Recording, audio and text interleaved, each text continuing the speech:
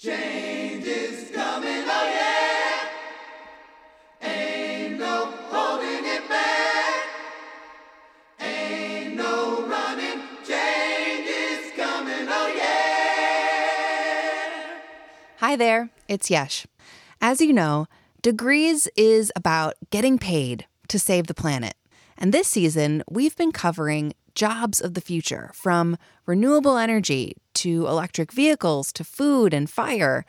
For this episode, I have a special treat for you. I want to introduce you to the podcast Going Wild. It's about a green career of my dreams, wildlife conservationist. My friend, Dr. Rae Wynn-Grant, is a celebrated wildlife ecologist and the host of the chart-topping PBS podcast Going Wild. You'll join Dr. Wynn-Grant as she travels to Panama to study an endangered species with her toddler in tow.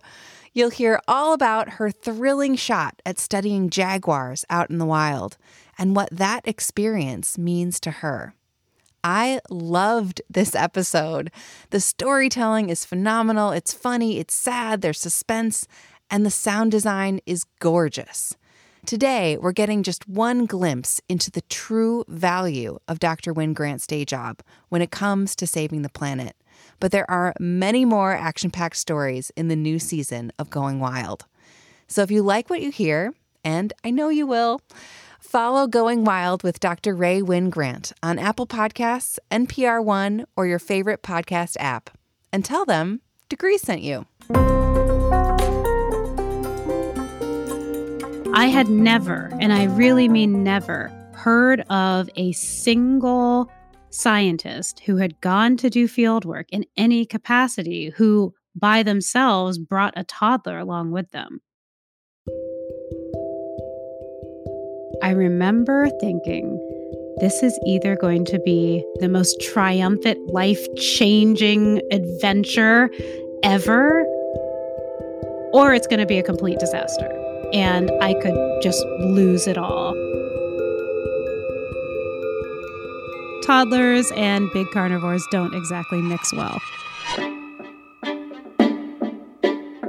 I'm Dr. Rae Wynn-Grant, and this is a different kind of nature show, a podcast all about the human drama of saving animals. This season, I want to share my story. But I also want to introduce you to the other amazing wildlife scientists out there. Some of my friends who study hyenas, work with lizards, and even track sharks. The animals we study are great, but who we are as people and how that affects our work is just as interesting. And we're going to talk all about it. This is Going Wild.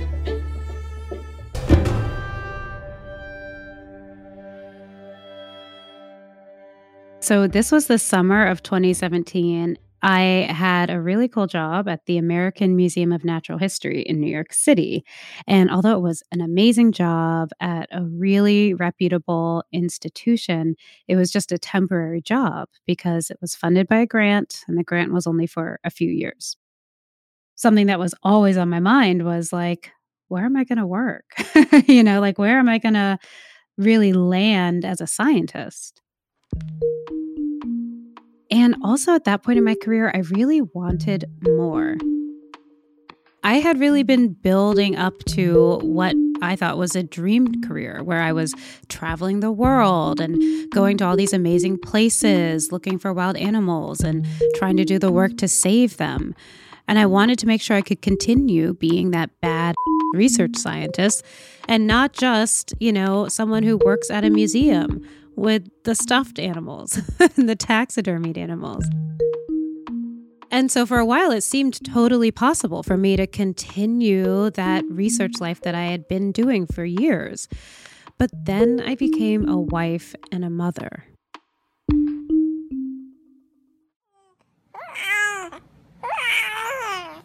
Oh. I feel like there's this thing that I used to hear. Marriage doesn't change a relationship that much. Having kids is what really changes a relationship. And that might not be the case for everybody, but I can say that was definitely the case for me. I gave birth to Zuri in the summer of 2015. Tell me more. In all the years that I was a scientist before having Zuri, I would travel for research so much. So not just frequently, but also for extended periods of time. I mean, it wasn't abnormal for me to go off and be in the field for 3 months. I had the extremeness of the field life, and I had the extremeness of this cool urban young adult life in New York City. And that felt like such a great balance to me, and it felt like exactly who I was. But in those first 2 years of Zuri's life, I had only been on 2 expeditions. And it's notable because they were very, very short compared to what I used to do. And although they were great trips that took me into some wonderful, wonderful places, it was a different kind of stress that I experienced because I had the emotional guilt of being so far away for a long time. And then there was, of course, the extra burden of childcare. In order for me to actually get away, I had to set up all kinds of things on the back end that I'd never had to do before. The realities of my life at that time was that I worked full time, and my husband, his work started at 9 a.m. and most days he didn't walk back into the door until 9 p.m. when the baby was already, tucked in. I didn't make very much money in my position at the Natural History Museum. Anyone out there with a similar position knows it's barely a livable wage, especially in New York City. With a 2-year-old little girl, we prioritized his being at work over my being at work because his job actually paid the bills and kept the roof over our head. Essentially, he thought that I should leave that field life behind and figure out a way to do science from the comfort of an office so that I could consistently be home. There were several times where he would really express you're a mom now, so you have to reel it in. That kind of thing made me angry because I didn't want that. I still had this passion and this fire. It wasn't diminished because I had had a baby. And it's embarrassing to admit, but I can honestly say that I used to sometimes daydream about not being married and not being a mother. I thought of myself as really selfish for continuing to want to have this adventurous wildlife career while also knowing that I was responsible for a little person. All of a sudden, all of these things inside of me were put to the test. What I really, truly wanted, what my family needed, what my husband kind of secretly wanted, all of these interests and decisions just came front and center all at once. I was having a conversation with a colleague of mine who was also a good friend and who also did a lot of work in the tropics. He said that he knew people who were studying jaguars down in Central America, in Panama. And he was suggesting that maybe that could be a really good place for me to get some experience with different carnivores. And, what he was talking about wasn't just any old carnivore, right? It was jaguars. To me, jaguars are completely iconic, right? One of the most fascinating big cats, especially, in the Americas. Maybe even more importantly, jaguars are an endangered species. So the idea of studying jaguars, actively working on the science that can help bring their populations back, all of this was so incredibly appealing. And then the very best part of all of it was that all the details were already worked out. My friend had said that he had it all handled. He was going to take that burden off of me and arrange everything, which was a huge relief for me.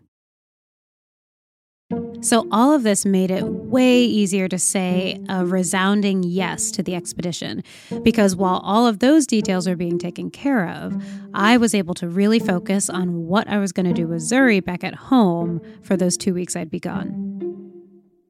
And the past couple of times that I'd been away for expeditions, I had relied so heavily on my mom's help. Like, she would literally come up from where she lived and move into our house for a little bit of time to help take care of her. So I called my mom and I told her about this awesome opportunity in Panama, and she was so excited about it and really happy for me. And then I gave her the dates.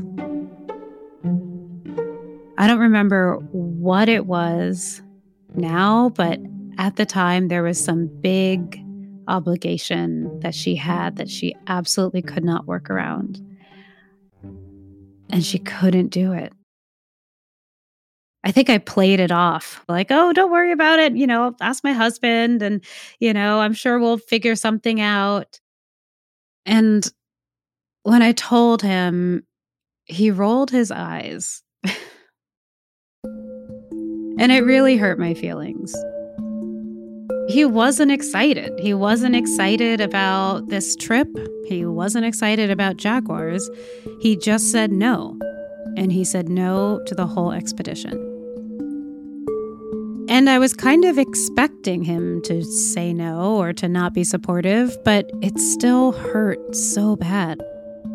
And it made me wonder if he essentially wanted me to be a different person, if he really desired a different version of Rae, one that was essentially settling for something easier and more convenient versus daring and adventurous and exciting.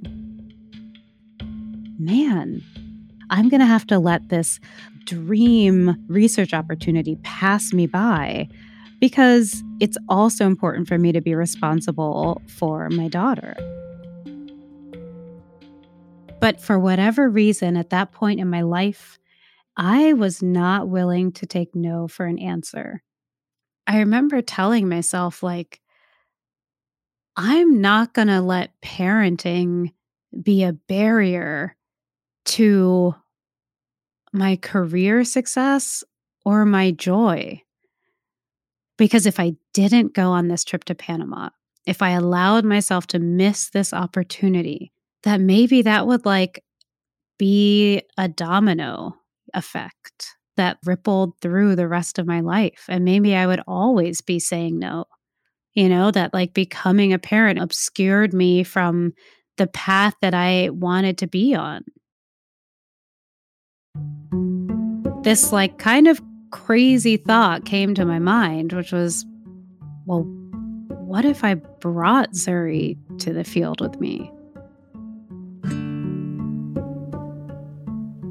I had never, and I really mean never, heard of a single scientist who had gone to do field work in any capacity who, by themselves, brought a toddler along with them. And so I don't know what kind of led me to think this was a good idea. This could be it. Doing something so new that you've never even seen modeled by someone else. This could be the ticket to freedom, emotional freedom, career freedom. It could be the thing that changes my husband's mind and prove to my husband that I was capable, that I was able to succeed in being a wife, a mother, a bad field researcher, and that he would kind of be forced to accept that because I would throw it in his face. When I went to my husband, he was like, even though I don't like it, you can do it, That was kind of the response from him. There's this picture that I took at the airport. My daughter is in her stroller, and I'm holding on to her favorite stuffy, which was a giant orange popsicle that we called Creamsicle. I have this big backpack on my back, and I think like a diaper bag on my shoulder. And I took this picture and I posted it on social media, and I had some little caption that said something like, when you don't have a babysitter, but you have to go to the field to study jaguars, And I posted it feeling like edgy and cool, like a real explorer. When I look back at these pictures now, I just think to myself, oh my gosh, she has no idea what's about to happen.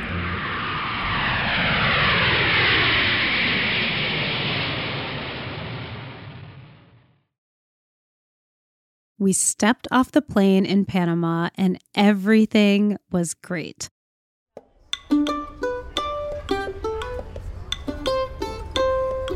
The air was all humid like it is in the tropics. And when we got outside of the airport, my friend was there, just like he said he'd be.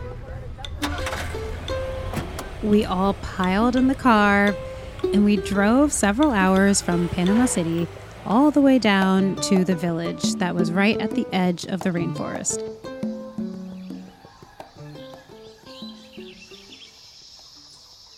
So if I thought finding bears were hard, finding jaguars is way more difficult.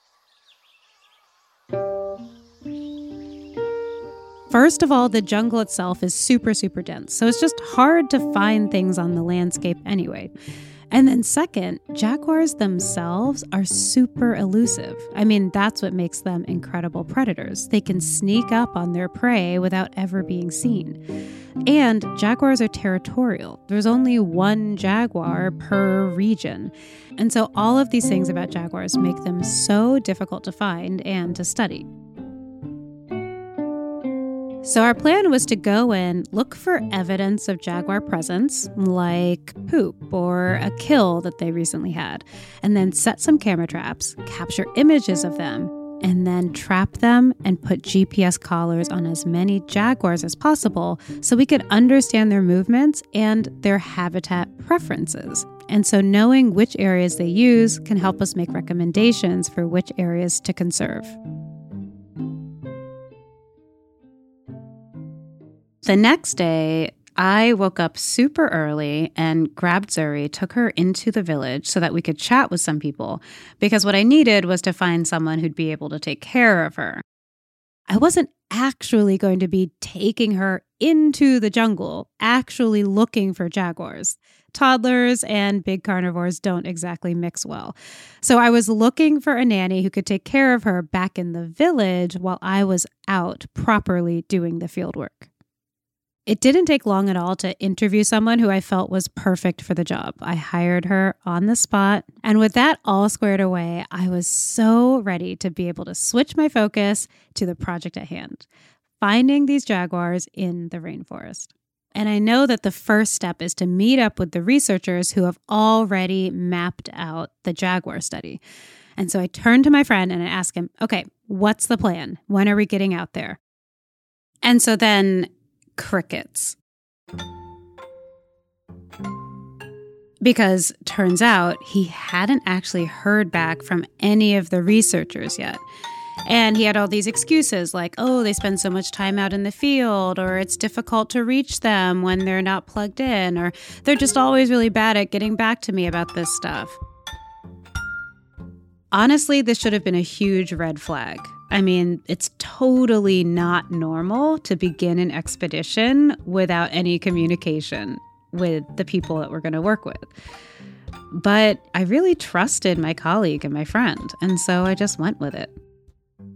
And over the next couple of days, it was delay after delay after delay. Ugh.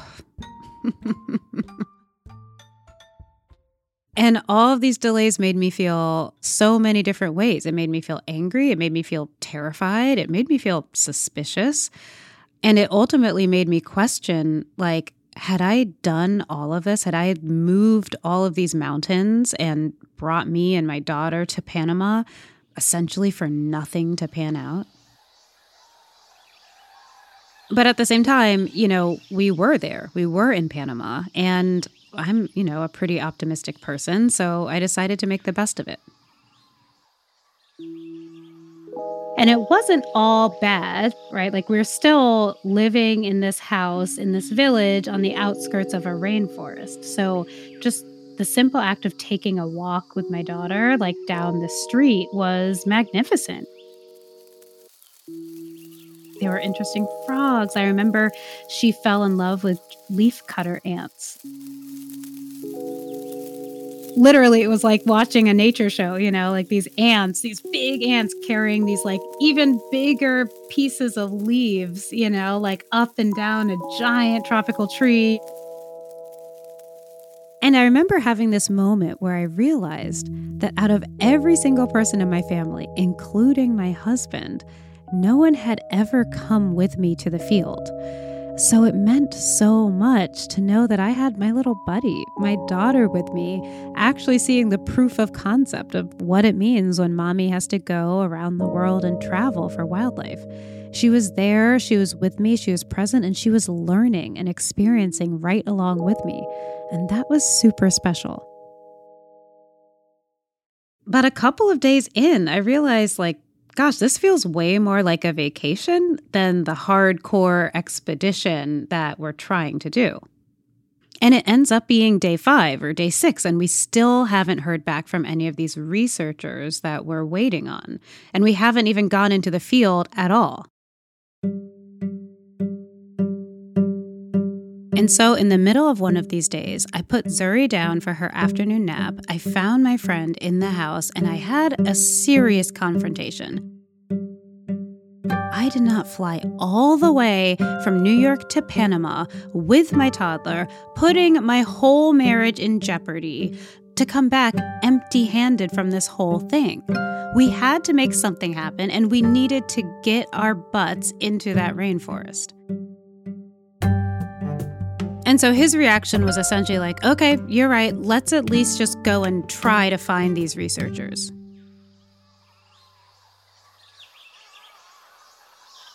If someone had asked me, what does the rainforest sound like? I would have said, oh, it's noisy, but in a consistent way, right? Always the squawks of birds and the hum of insects, the sound of raindrops falling. I probably wouldn't have said it's this mellow noise and then chaos, chaos, chaos. The howler monkeys weren't just howling for no reason. They were howling because I was under their tree and they didn't like it very much. They would throw things down, fruit and stuff from the top of the tree. They'd screech at the top of their lungs, and then the whole group of them would run, in this loud, noisy frenzy.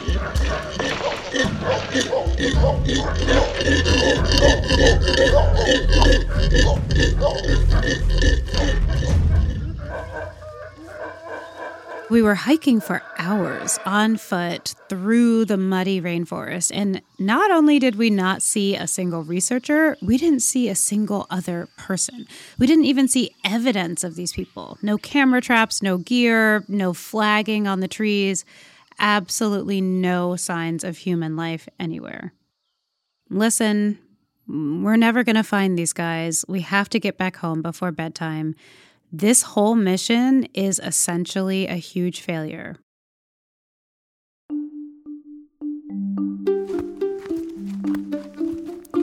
We made our way down, along a path for a while, and then, the path ended. And we got down to a little stream where I could wade through and cross the whole thing without the water coming up past my knees. I took off my shoes and I pulled up my pants right above my knees. And on the banks of this stream is a lot of mud. And right before I put my foot down in this mud, I saw what was unequivocally a jaguar print. It had that classic look of a big cat, almost like the print of a house cat, but much, much larger. You could see the claw markings. It was absolutely beautiful. And I froze in place because I realized, oh my gosh, not only is this evidence that a jaguar had been right here, but there was reason to believe that the jaguar had been there really recently. I mean, again, this is a rainforest. It rains all the time. It had rained 30 minutes before that. So any prints we were seeing were guaranteed extremely fresh prints. Oh my God, I shouted it really loud, oh my God. And I immediately, instinctually pulled out my GPS unit and took a point so that we had the longitude and latitude of exactly where we had this jaguar print. But at that time, there was really nothing we could do with that information. It was a fun data point for me to have and take home with me, but we never got in touch with these researchers, so we couldn't even share it with them. And it was so frustrating to know that the jaguar was there. I mean, there was the print. And I was in the closest proximity I had ever been in my life, and maybe would ever be, to a real wild jaguar that could have been watching me this whole entire time. And although I never got to actually see one, in this kind of spiritual sense, it was almost like it was telling me that it was there and that it was okay and that this was its habitat. And yes, it needed to be protected.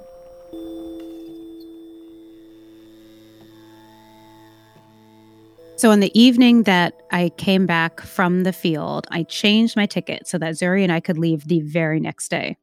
I told my friend, hey, you know what? Do whatever you want. Stay here. Don't stay here. I don't care. But me and Zuri are out of here. I appreciate what you tried to do, but this isn't working out. This isn't what we agreed on. And I need to step up and be a responsible adult and get us out of here and back home safely. At one point, we're flying, and it was late in the day. Zuri just finally fallen asleep for a nap. And she had her stuffy creamsicle with her. And so she was kind of using creamsicle as a pillow. And I remember kind of looking over and realizing that, you know what? She and I, we go places. We do stuff. We're kind of two peas in a pod. And if everything else falls away from this trip, I know she and I can be okay together. What's so interesting about reflecting on that moment is that, it was shortly after that it became just me and her. So Panama essentially was a failure, right? The mission that I set out on did not happen in any way, shape, or form. And yet at the same time, it wasn't a failure because that trip really set in motion a huge life change for the better for me and for my family. I was able to get crystal clear on the fact that I wanted an adventurous wildlife research life. And that required a different level of support from my husband or from a partner. And it required a different level of bravery and courage and self-dependency from me. And although it was scary, it also seemed undeniable. I couldn't run from it anymore. I had to just dive head in, even if that meant setting myself up for more uncertainty. So what did I do? Oh my gosh. I did some really important and really scary things. I mean, I left my research job as it was in order to find something that would give me a little bit more freedom and a lot more institutional support to be the researcher I wanted to be. My husband and I started a pathway towards divorce. We broke up. And I guess maybe the Panama experience helped me see that I can't always predict how things will end up. But if there's one thing I can predict is that I can take care of myself and my daughter, and I can depend on me. I can bet on myself.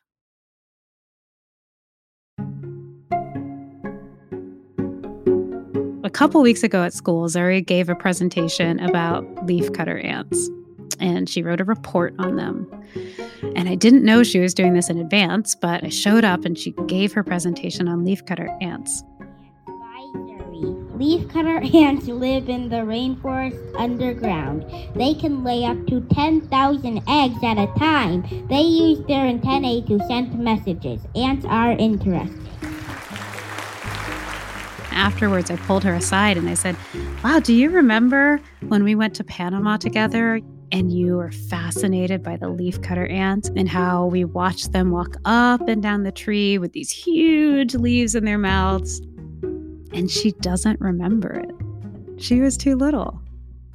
And yet, somehow, I maintain that it impacted her in ways that she'll never really know. I mean, to begin with, she's grown up knowing that she belongs in all kinds of spaces, including the outdoors. And that's a really big difference from how I grew up. And I really hope and believe that part of her joining me in the field in Panama can translate into her growing into a woman who feels strong in making her own choices. She won't have these fears that, she can't do something out of the box or non-traditional or brand new, that it is possible. And it might be scary and there might be feelings of being alone, but that she's capable and that she can also bet on herself. You just listened to Going Wild with Dr. Rae Wynn-Grant. If you want to support us, you can follow Going Wild on your favorite podcast listening app. And while you're there, please leave us a review. It really helps. You can also get updates and bonus content by following me, Dr. Rae Wynn-Grant, and PBS Nature on Instagram, TikTok, Twitter, and Facebook. And you can catch new episodes of Nature Wednesdays at 8/7 Central on PBS, pbs.org/nature, and the PBS video app. This episode of Going Wild was hosted by me, Dr. Rae Wynn-Grant. Production by Caroline Hadelaxano, Danielle Broza, Nathan Toby, and Great Feeling Studios. Editing by Rachel Aronoff and Jacob Lewis. Sound design by Carrie Harmon. Danielle Broza is the digital lead, and Fred Kaufman is the executive producer for Nature. Art for this podcast was created by Ariana Bowlers and Karen Brazel. Special thanks to Amanda Schmidt, Blanche Robertson, Jane Lisi, Chelsea Satkamp, and Karen Ho. Going Wild is a new podcast by PBS Nature. Nature is an award-winning series created by the WNET Group and made possible by all of you. Funding for this podcast was provided by grants from the Anderson Family Fund, the Corporation for Public Broadcasting, and PBS.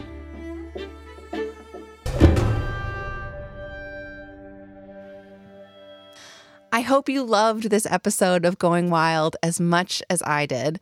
And just one thought about wildlife conservation as a career. As climate change and habitat loss continues, we're going to need wildlife conservationists more than ever. Moreover, wildlife ecology and the findings of researchers like Dr. Wynn-Grant informs so many other fields, from ecological restoration to human health to planning for sustainable communities, and much, much more. We'll be back next week with a new episode of Degrees. And that's it for this week. Make sure to listen and follow on Apple Podcasts, Spotify, Amazon Music, or wherever you're listening now. And share this podcast with a friend so you can both tune in each week and hear how you can help fight climate change, learn where the jobs are, and how you can make a difference. Until then, check out our Green Jobs Hub to find all the resources you need to jumpstart your green job career search. Degrees is presented by Environmental Defense Fund. Our music is Shame, Shame, Shame from Lake Street Dive. And I'm your host, Yash Pavlik Slank. Stay fired up, y'all. Change is coming, oh yeah.